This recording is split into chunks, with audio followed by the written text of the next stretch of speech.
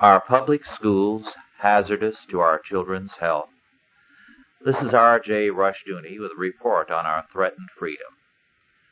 Cigarette smokers find on every pack a warning that smoking cigarettes may be hazardous to their health. Now, I am not a smoker, but I rather resent Big Brother's overzealous claim to tell us what is good or bad for us. In my book, that power belongs to God, not the state. Furthermore, why not a warning on every federal building reading, "Warning, big government may be hazardous to your health"? Or why not a notice to every parent of a schoolchild reading, "Warning, public schools may be hazardous to your child's health"? Such a notice would make sense.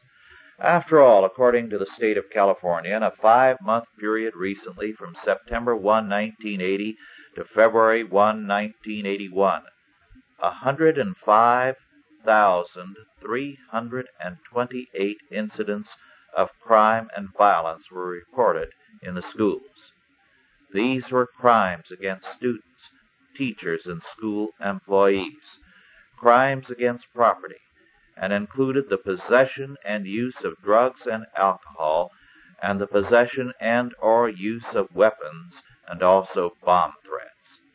The property damage in this 5-month period came to more than $10.3 million, and the schools had to spend $38.5 million on crime control in the schools. Now, the figures released dealt with reported crimes. Even these tell us a grim story. Very obviously, attending a public school today is more hazardous to a child's health than smoking is to adults.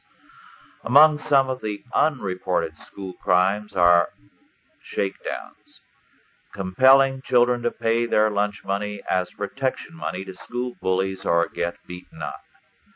More than one teacher has told me that in some schools it can be dangerous for a teacher to turn his back on the class. I call that a health hazard. In fact, why not advertise Washington, D.C. as hazardous to America's health? Paying taxes is not easy on either the pocketbook or your blood pressure. Reading the news from Washington rarely makes me feel happy. Having a federal agent visit me or asking me to come to his office, I find less desirable than a case of the measles or worse.